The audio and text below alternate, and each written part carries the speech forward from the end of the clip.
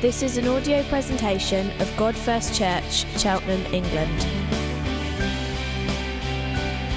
A community of Jesus followers worshipping God first, proclaiming God first, and together living God first lives. For more information, visit our website at godfirst.org.uk.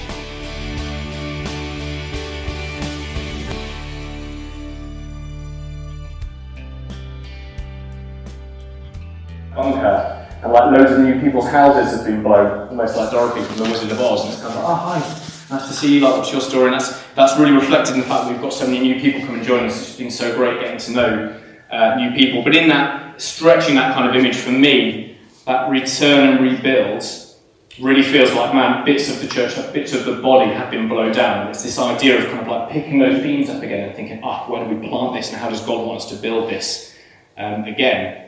But prayer is more than just one beam. You know, it's not like we're just looking around and you're like, here's this specific prayer beam and we put it in the prayer post hole. Like prayer, to stretch this metaphor, prayer is more like we're plugging back into the mains and switching on the electricity. And obviously we have been plugged into the mains, we've kept up rhythms of prayer during this time. But what I really want to talk about today, you know, I guess why am I saying this? Because I know that people know what prayer is. Most of you will know that, you'll have some experience with it. So, you know, I guess like what I'm saying is keep your heart soft to the message on prayer in this particular season as we look to rebuild it as a rhythm. Good, Steve. So what I'm going to do, I'm going to read Nehemiah 1 to us, and then I'm going to draw out from that two things as headlines. One is where that story in Nehemiah 1 challenges us and convicts us to rebuild prayer, and the other one was where it convinces us that it's the right thing for this season. So Nehemiah 1, starting from verse 1 and going all the way through to the end. The words of Nehemiah the son of Hakaliah. Now it happened in the month of Chislev, in the 20th year, as I was in Susa the citadel, that Hananiah, one of my brothers, came with certain men from Judah, and I asked them concerning the Jews who escaped, who had survived the exile. So he's talking here about Ezra and Zerubbabel who've already gone back, and concerning Jerusalem, that rebuild project they started. And they said to me of the remnant, the remnant there in Jerusalem, in the province, who survived the exile, is in great trouble and shame. The wall of Jerusalem is broken down and its gates are destroyed by fire. And as soon as I heard these words, I sat down and wept and mourned for days. And I continued fasting and praying before the God of heaven. And then I said, O Lord God of heaven, a great and awesome God who keeps covenant and steadfast love with those who love him and keep his commandments, let your ear be attentive, let your eyes be open to hear the prayer of your servant that I now pray before you day and night for the people of Israel, your servants. Confessing the sins of the people of Israel which we have sinned against you. Even I and my father's house have sinned. We have acted very corruptly against you and have not kept the commandments, the statutes, the rules that you commanded your servant Moses. Remember, though God, the word that you commanded your servant Moses, saying, if you are unfaithful, I will scatter you among the peoples, but if you return to me and keep my commandments and do them, though your outcasts from the uttermost parts of heaven, from there I will gather them and bring them to the place that I have chosen to make my name dwell there. They are your servants and your people whom you have redeemed by your great power and by your strong hand. O Lord, let your ear be attentive to the prayer of your servant and to the prayer of your servants who delight to fear your name. And give success to your servant today and grant him mercy in the sight of this man. And then slightly out of place, now I was cupbearer to the king. So Lord, we love your servant Nehemiah, and we're so glad to be able to dwell in what it is that happened in his story. But actually his story is part of your story over history, and your story is still going on, and we're in it now. And Lord, please teach us from parts of his part of your story what it is that you've got for our part of your story now, as we look to return and rebuild patterns of prayer together as a church, Jesus. Amen. Amen. So, how does Nehemiah challenge us and convict us to pray? Well, we're going to focus in on the first section, the preamble before he prays, verses 1 to 4, to reflect on this. Now, first of all, it's worth noting, Nehemiah is moved to pray by a bad situation. He gets testing news, and that forces him to pray, or pushes him into prayer. And what I love about the Bible is how the way it relates to humanity is something that we can really relate to. That is what humanity is like, which for me really stirs me in terms of faith for how relevant it is to us today. Because who can't relate to this? Who can't relate to that idea of like, a bad situation driving us to prayer or to God? I think Christians and non-Christians alike relate to that. If you've got hard times or purpose or testing times, it moves us to prayer. Do you need a building? Pray. Is there a difficult meeting coming up? Pray. Are you about to undergo surgery? You pray for it. And I think that's okay. I think it's okay that drives us to prayer and drives us to God. People often feel guilty, I think, when they say, I've had this hard time recently, but it has driven me at least to the Lord. And sometimes people tell you that in almost a guilty way because they think it shines a light on how maybe they pray more when stuff is difficult. Thereby extension, maybe they think it makes it clear how maybe they don't pray as much as they think that they should when things are going well. And, should we pray when things are going well? Clearly, we're called to pray in all circumstances. But I do think it's okay that difficult times, testing times, purpose drives us into prayer. And the reason I think that's okay is because praying when you perceive that something is bad or tough or purposeful, when you've got a situation like that, by its very nature, indicates that you recognise that you've got a situation where you alone can't fix it and that you need God to fix it. In fact, I think if you don't have a situation in life where you need God for breakthrough, maybe you're thinking, stuff's going really well for me at the moment, and I don't feel actually, now you've mentioned it, I don't feel like my prayer life is particularly vibrant. If you don't feel like you've got a situation where you need God for breakthrough, I'd actually suggest you're not in quite the right place. And expanding on that further, I guess the nuance there is it's not like you have to go out and find yourself a difficult situation. I think it's more that you need to realise whatever your circumstances are at the moment, whether they're going good or going less good, you will have circumstances where you should need God for breakthrough. That is the way that He's designed our lives to work, which kind of leads into the words that we've had this morning. So it's okay to be pushed into prayer by the situations that God allows to happen to us in our lives. The challenge for us, though, for Nehemiah, and kind of like drawing into this return and rebuild project, is do we have the compassion to see that God's church, the body, is a cause worthy of praying for earnestly? Do we care that the walls need rebuilding? Do we even see that the walls need rebuilding? Because for Nehemiah, that situation that turns into prayer is that he hears a couple of things to pick from this. He hears that the remnant are in great trouble and great shame. The wall of Jerusalem has been broken down and its gates are destroyed by fire. And just double tapping that quickly, the thing that he cares about, the thing that he's concerned about is the remnant. He cares about the people. So it's not like he cares about architecture. He's not like, how's the wall? Walls down, it's such a shame, we love walls. He asks about how the remnant are doing, and Hananiah responds, this is how the remnant are doing. And then Nehemiah is grieved for the remnant. He cares about people, he cares about what it means for the people of God. And the things that are happening to them, the difficult situation is twofold. It's that they are in great trouble, and that they are in great shame. He relates that to the practicalities of what's happened. The walls are down, the walls have been knocked down. It's not that he really likes walls. The walls are down and therefore people are in trouble because there is opposition going on and they are vulnerable because the walls are down. There's no defence for them. And also they are in great shame because the gates are down. So in those times the gates were a bit more significant. They were when kings gave decrees, where important governmental and societal business took place. That can't happen. So the people are in great shame. They're unable to be led well. So they're in great trouble and they're in great shame. And his response in verse 4 is to sit down, to weep, to pray, and to fast for days. And the thing is, I think we can relate to situations like that in our life. I doubt there would be anyone who hasn't had a difficult situation where it hits you like a freight train. And actually, if you're a Christian, you might spend some time responding in a different way first, but ultimately there's this like, this is huge. This is huge. This is beyond my capacity to fix it. I need to go to the Lord's in this. But I wonder how many times where we've had situations where that freight train wasn't hitting just us or our immediate circle, but was hitting the body or God's church. How many times have we responded to a difficult situation of the church, and that's been the freight train situation that leads us into that prayer, and to care about it enough to engage with it? And I think this isn't a particularly astute point in some ways. Sometimes I think that our hearts are hard to bad news. We know that everyone, you've got so much accessibility to the bad news that's going on your phone, you hear it all the time, and it desensitizes us to it. But actually, I think it makes our hearts hard towards it. But I think the excuses, but the hardness of our heart, proffers to hearing bad news. I think Nehemiah has those excuses as well.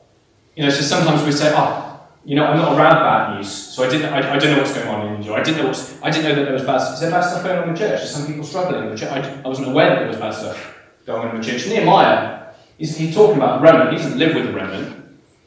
He lives a long way away, so he's not around them, but actually he is actively trying to find out what's happening with the remnant. He's putting himself in a place where he can find out if there's bad news. He's asking, how are the remnant doing? Yeah, it's good. And similarly, I think sometimes like our hearts harden themselves to bad news by saying, that is, yeah, I get, I'm so sorry to hear that, that is bad news. I'm so sorry to hear that there are people in the church who are struggling, that is bad news. But do you know what? I've got my stuff that I carry. I've got my stuff. Would be that was something that hit me like a freight train, but the reality is I've got my own stuff. And trust me, I'm getting hit like a freight train over here, and I just don't have the care for it. And I'm saying these as someone who recognises these hard-hearted responses in himself. But Nehemiah had that excuse as well. He was a high-ranking official. Cupbearers weren't just people who, they weren't waiters. They were high-ranking officials of influence. He was based in the citadel of Susa, which is where the emperors lived. He'd been born after the exile. He had the excuse to say, I have my own stuff. Oh, that's so bad. Actually, I've been called to the workplace. So this is where I'm responsibility. But he was soft towards that.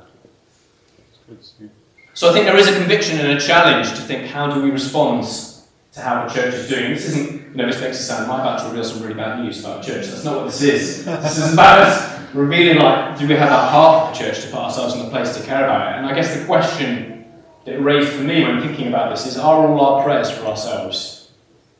Or for our immediate circles? Do we ever have a period of fasting? Do I ever have a period of fasting in the morning for days? Full stop. Do I ever do that for the wider body? Do I care about that body that much? Or is there space for compassion in our prayer life and in our hearts and our considerations? If we don't see that the walls are broken down, we will not be able to weep over them. Yeah. And if we don't weep over the walls, we'll never rebuild them. Which was quote my man Harris last time we preached this. Thank you. So, we should consider the challenge of returning to a season of prayer for the rebuilding. We should be convicted to that. It's okay to be convicted by this. This is what the Bible does. But let me tell you that our prayer life shouldn't be premised on the fact that we should do it. If your motivation for spiritual disciplines is that you should do it, that just leads you to legalism. But praise be to God, there is far more reason for us to be convinced to pray than there is for us to be challenged to pray. And what we're going to do now, we're just going to look at prayer in Nehemiah chapter 1, and I'm just going to draw out some of the topics he prays. And what I'm hoping this will do, what I prayed for this would do, is this would just stir us like, oh yeah, I've forgotten that element of prayer. Oh yeah, that element of prayer is so good. And then we can look to fold those in as well. So let us do that. What are the things that I see that Nehemiah prays in his prayer of chapter 1? The first one is Nehemiah prays theology. Theology is such a good thing to pray. What do we mean by that? Theology is, knowing what God is like, knowing about God, knowing the things of God, knowing how we relate to God. I think this was the theologian Andrew Wilson, but I can actually then go back and find the tweeted. Prayer is the application of theology. Prayer is the application of theology. And what that means is, it's like if you find something you know to be true of the Lord, spoiler alert, one of the ways to do that would be to read the Word, because we know that is true, that is the Word of God. If you find a truth about God, praying that applies it to us. You might read, it says in the Bible here, but I don't have to be anxious. But actually in all situations, by thanksgiving with prayer supplications, I present my request before Lord, and the peace that passes all understanding will guard my heart. I think that's great. How do I, is there a button on it? How do I get this kind of thing? Prayer applies that to your situation. I need that right now. God, I don't know. I don't really understand what that means, but you say not to be anxious. That sounds like a command to me. And then you tell me that the peace that passes all understanding, that shalom, will guard my heart. And it applies that to our lives. Yeah. And he does this. Nehemiah prays theology. He starts by thinking about who is he praying to? Lord God in heaven. Howard talked last week about worship. We all worship someone. It's just a case of who do we choose to worship. We all pray to someone as well. We're all asking those questions. Would someone get me out of this mess kind of thing? And this is Andrew Wilson again saying, worry is what happens when you pray to yourself. I've got this messy situation. Steve in Cheltenham, will you fix it? I don't know how to fix it. God in heaven. Nehemiah prays to the God of heaven. Remind yourself who you are able to speak to here, who it is we're addressing for ourselves in the church. Are you coming with a problem? Is it a difficult situation that's forcing you into prayer, pushing you into prayer? Maybe it's one about provision. God, I don't have enough. I can't pay my bills. Address then Jehovah Jireh. That's one of the names of God. That's who he is. God, our provider. God, I don't have enough, but you are Jehovah Jireh, our provider. Maybe you're coming on well. Remember that he is Jehovah Rapha, healer. God, you can heal me. Are you isolated? Remember that he is the God who is present. Pray the names of God. Remember who it is that we are praying to. Yeah. Lord God in heaven. Nehemiah goes on to say, Lord God in heaven, who is great and awesome. Now, great and awesome are just words that have been stolen in our vernacular, aren't they? Like, where awesome means, like, at best, like, okay. Are you doing okay? Yeah, I'm awesome. Or, like, if you're British, it probably means I'm actually disappointed. But in God, we remember that he is great. He is much. He is more. He is greatest. He is greater. He is mighty. He is faithful one. He is healer. He is provider. He is present. He is peace. He's bigger than our problems. He is he who keeps his covenant, Nehemiah goes on to say. If we are coming to him with a situation, if it's a bad situation, pushing us into prayer, chances are that's because someone or something has broken its covenant with us. We expect that. That's why we have prenuptials or insurance or warranty. We expect that people, we see that time and time again, covenant is broken with us. The God of heaven is a promise keeper. Apply that theology. Have you found a Bible verse that speaks hope into your situation? God, it says here, those who trust in the Lord will not be shaken. That is true. If you trust in him, you will not be shaken. What does that mean? What are you being shaken by? You will not be shaken if you trust in God. He is a promise keeper. Pray because it's true. His promises are yes and amen. And then the last thing on theology, Nehemiah, this is an interesting one. This is Nehemiah to God. Let your ear be attentive and your eyes open. Why does Nehemiah say that? Does he need to contend for God's interest? Is it like, God, just over here, mate? Like, is it, dial-up internet? Come on, get off the line, I'm trying to speak to you. Like, no, we are able to approach the throne of grace with confidence. Jesus is interceding on our behalf at all times on the right hand of the Father. There's no worry about it. But actually praying theology humbles us. It helps us to realise what is what. It's us who need to be attentive, with eyes open, with ears open. It's us who need to have our stiff necks and our hard hearts softened down to him. In remembering the truth of God's accessibility to us, we are left in awe. And when you position yourself before God, recognising how humble you are and how humble we are, and how great and awesome and promise-keeping he is, you are positioning yourself to see miracles, to see your prayers answered. So pray theology. Number 2, he prays for the church. Now I hope this stirs up for us the desire and the tooling maybe to pray in all situations, but I have made this point. I think there's a seasonal call to return and rebuild patterns of church prayer. Nehemiah prays that too. He says, the prayer of your servant, Nehemiah, that I, Nehemiah, now pray before you, God in heaven, day and night, for the people of Israel, your servants. Prayer helps us have that compassion for other people and for the church. You might feel challenged by Nehemiah's response. Yeah, that's a good point. Actually, I don't feel like the business of a church hits me like a freight train. I don't feel like I carry that.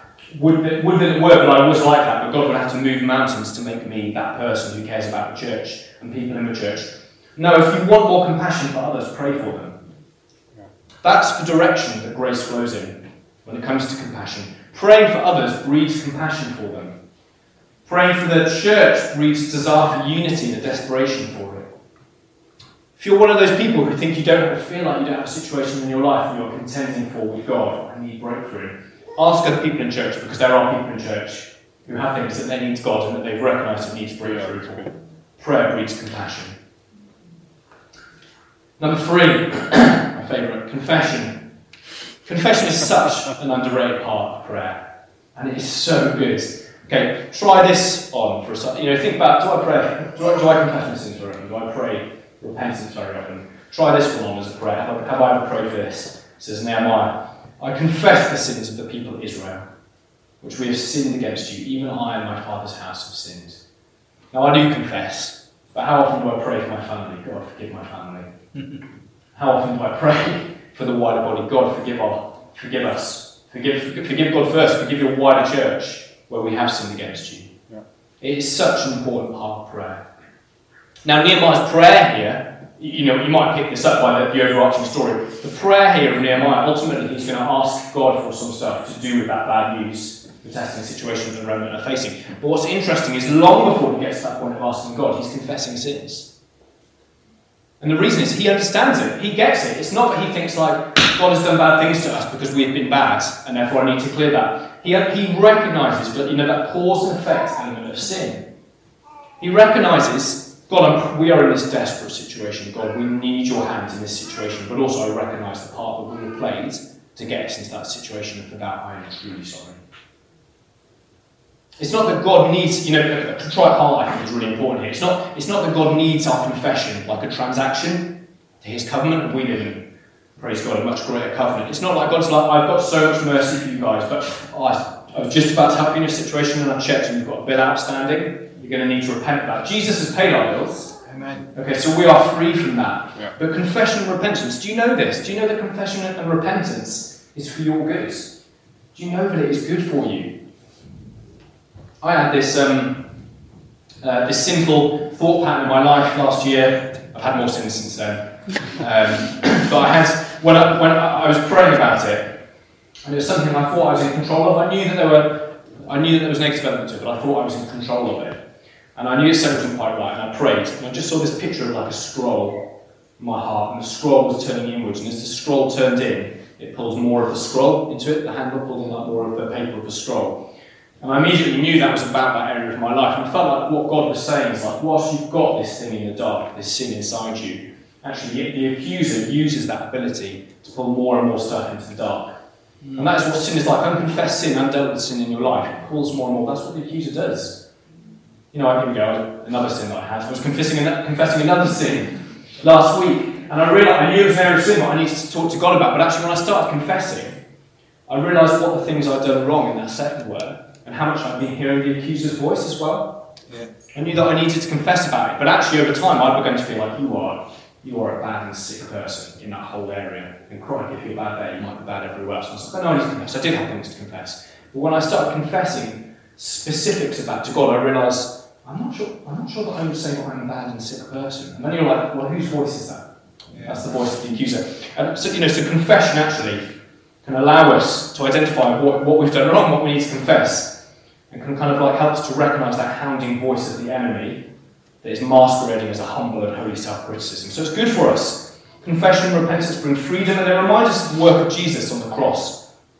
The Old Testament, the prophets and the law point to Jesus. In verse 9, Nehemiah, when he's reminding God of the covenant that he has said to them, he says, God, you said, if you return to me and keep my commandments, though you're in the uttermost parts of heaven, from there I will gather you in. Well, that's the good news. That points to that merciful good news story in Acts, where you repent, turn to God, so that your sins may be wiped out, so that times of refreshing may come from God. That's what Jesus preached, isn't it? It's repent and believe. Repent, be refreshed, be restored, rebuild, and believe. The Greek pistis and metanoia, pistis is you're heading in one direction, you turn back from that direction, and then believe, metanoia, you walk forwards, and times of refreshing from God come upon you. It's his kindness that leads us to repentance, and it's for freedom that he has set us free. So confession is such a big part of prayer. Next one, this one's a short one. Remembering what God has done, could be a long one. Nehemiah prays, remember the word that you command your servant God, and then he reminds God of that word. And again, why does he do that? It's not because God needs reminding. Oh yeah, I've forgotten about the covenant. Thanks for that, Nehemiah. But sometimes we do. Nehemiah is facing the future, encouraged by the past. He reminds himself of what God has done for his people, who he has redeemed by his strength and his mighty hand. How that has got to give us a faith and uplift for when we pray for each other. If you pray for someone in church, sometimes God puts someone in your heart and you're praying, God, I'm so desperate for breakthrough for this person. And there's almost a degree to which you're praying, God, I pray that you'd be as desperate as I am right now for this person. He's way more desperate. He is way more desperate. Yeah. He's redeemed that person by his strength, by his mighty power, by his arm. We should be encouraged, remembering that he sent his son to die on a cross for them and that he will not let go of the least of his people. Remember what God has done. And the final part of his prayer, supplication, asking God for stuff. And the reason it's the final part of prayer that I'm going through this final part is because it's the final part of his prayer. And you might think, it's funny, sometimes there's almost this temptation to believe, I'm glad supplication is in there, but it's this temptation to believe that asking stuff of God is ungodly. I heard this person, he did this 4-day fast and mourn, and he didn't ask God anything, and I bet God loved him so much at the end of it because he didn't ask. It's not like you're calling your parent. And say, Steve's calling me, it's great to... Okay, Steve wants money. That's why he calls me. God has got so much grace. He's got so much mercy. He's got so much for you And actually the fact that he commands us, asks us to pray, is kind of him asking us to ask him things. You know, it's not bad. In Ezra and Nehemiah alone, they ask for strengthening of hands, against opposition, for protection. The Bible gives example of supplication for the sick, for the possessed, for missionaries, for our enemies, for our daily needs, for the things of God. It is good to ask. We're called to do that. Okay? The way Jesus taught us to pray, he taught us to ask. So asking is a good thing. And it's not also that the order of the prayer is like a law or a formula. You might, if you were like rapidly scribbling away, and God, he says, I can ask God of things, but first of all I have to do adoration and confession and thanksgiving and identity and all that stuff. No, that's not the key thing here. But the key thing to note is look how much more powerful Nehemiah's supplication is when it's prayed on the back of theology, thanksgiving, identity, and confession. Yes. And Nehemiah 2, 4 months on from Nehemiah 1, he's in the presence of the king Artaxerxes, and he does this famous little arrow prayer. You know, there's our prayers when you're in the middle of something, you quickly pray to God. You start a conversation with Artaxerxes. Artaxerxes says, "What's wrong with you?" He says, the remnant are really struggling. And Artaxerxes says, "What do you want? What do you want?" And he says, "I prayed to the God of heaven and earth." And I'm assuming what he didn't do is, hold on a second, Artaxerxes. He just quickly, God help me in this situation, and then he speaks to him as well. Yeah. But the context of that arrow prayer of Nehemiah was a 4-month-long period where he'd been fasting, mourning, and positioning himself before God and praying truth to build his faith. And guys, you will fire arrows much more straight and true if you spent 4 months learning how to use a bow. Very good. And what does Nehemiah ask? Well, he asks the things of God, right? He asks 3 things. Give success to a servant and grant him favour in the sight of this man. Give success to a servant. God grants victory. The victory belongs to the Lord. Nehemiah overcomes great odds with supernatural support to see the wall rebuilt. Number 2, grant him favour. He changes hearts. God is in the business of changing hearts. If you're in this room today, it's because God has in some way changed your hearts. It's supernatural that we're gathering together to praise God. God changes hearts. He changes the heart of Artaxerxes, who only earlier in Ezra 4 had commanded the cessation of the rebuilding, and his heart is changed. God changes hearts. And number 3, he wants the world to see in the sight of this man, the most powerful man in the known world at that time. This wasn't a silent prayer request without risk. It's costly. Requires faith in God and radical obedience, but Artaxerxes saw it and responded. The known world would have seen it and responded, just as the whole world is going to see and have to respond when Jesus comes back. Are these not the things we should be praying for? Give success to your servant. Let's see hearts change and let's see the world see. So I hope that we might feel stirred to pray in this season, both challenged to be a body that prays for one another and for the church and for the churches. Oh God, I hope that we might be convinced of your goodness and your grace in allowing us access to you in a way that is intimate and powerful and brings change. Yeah. But what does returning to and rebuilding rhythms of prayer look like for us in this season, God first? Well, it means that we have to start somewhere. If we want prayer everywhere, if we want effective arrow prayers, then we have to do that other prayer as well. We have to start somewhere. Now, these aren't silver bullets, this new rhythm of prayer that we're looking to do. But if we don't try and build this unhurried context of prayerful pursuit of God, our supplications will be shallow and immature, lacking in faith and truth and godliness, and our arrows will be wayward and few. So from June, more details of this will be forthcoming. We're going to start 2 new rhythms of prayer. June is very closely upon us, in case you haven't realised. Next month. So every first Wednesday of the month, which is where most of our small groups meet, we're going to have an all-church prayer. I'll probably start on Zoom, but let's see where restrictions take us with that. And that'll be in the evening. And then the other one is, we've just started doing this as a leadership very, very recently. Every Friday morning, we're meeting for a weekly prayer between 7 and 7:30 on Zoom. It's just like a really low power in terms of bright lights and music and stuff, high power in terms of faith building, bricklaying for that wall building moment as well. And we would love people to join us for that, even if you can just come for a bit of that in your pyjamas whilst you make the tea. I'd say the tagline was going to be pour out your coffee whilst he pours out his grace. But we're working on that, so just... You're not advertising, are you? No, sir. Not on YouTube. Not doing anything on YouTube right now. What we want to do, these aren't silver bullets, but what we want to do is we want to grow our prayer muscles and through them bring glory to God. We want to switch back into the mains and power up the light all the way through the building. And rebuilding rhythms of prayer, of course, requires considerations in line with all the other elements of return and rebuild. And if you want to come back, this is me coming to land, and we're going to break bread in a second. But yeah, we want to think about this season we're in as we try and rebuild these rhythm of prayers. We need to firstly ensure that we don't move back to Jerusalem, only to stick to ways we picked up in Babylon. You know, and it might be the case for the last year for you, lockdown for you, was really hard spiritually. You're actually, almost pretty much gave up on prayer. And we want to leave that behind in Babylon and believe it's not a judgment on you if that is you, but we want to return to Jerusalem and just see what it's like when we rebuild it together. Or it might be that your prayer life is really good, but actually it's become quite isolated. I'm just praying for myself. I feel like I've got my faith, and almost question is, do you need church like as part of that? And we want to bring that back in as well. God loves that secret place. The prayer that we build with him, he loves it and he honours it and he wants to grow it, but he also calls us to pray with and for the saints as well.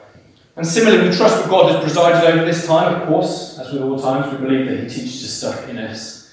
And we want to bring into our rhythms things that we learned in exile, things that he's teaching us in this season.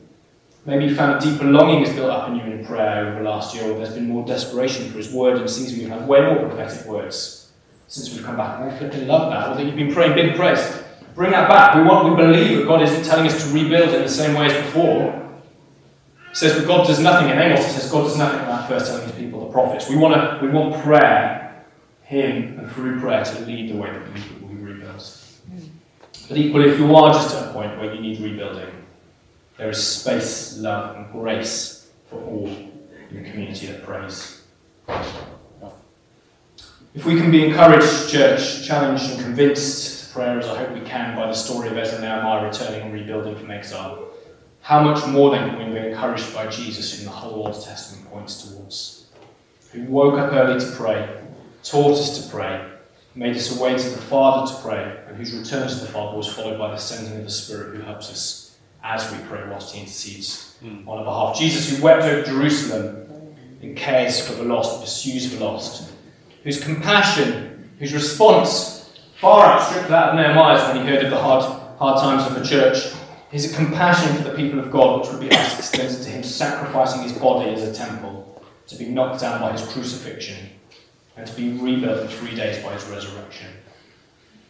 So we turn to him now in prayerful observation of the ordinance which he left us on the night that he was betrayed.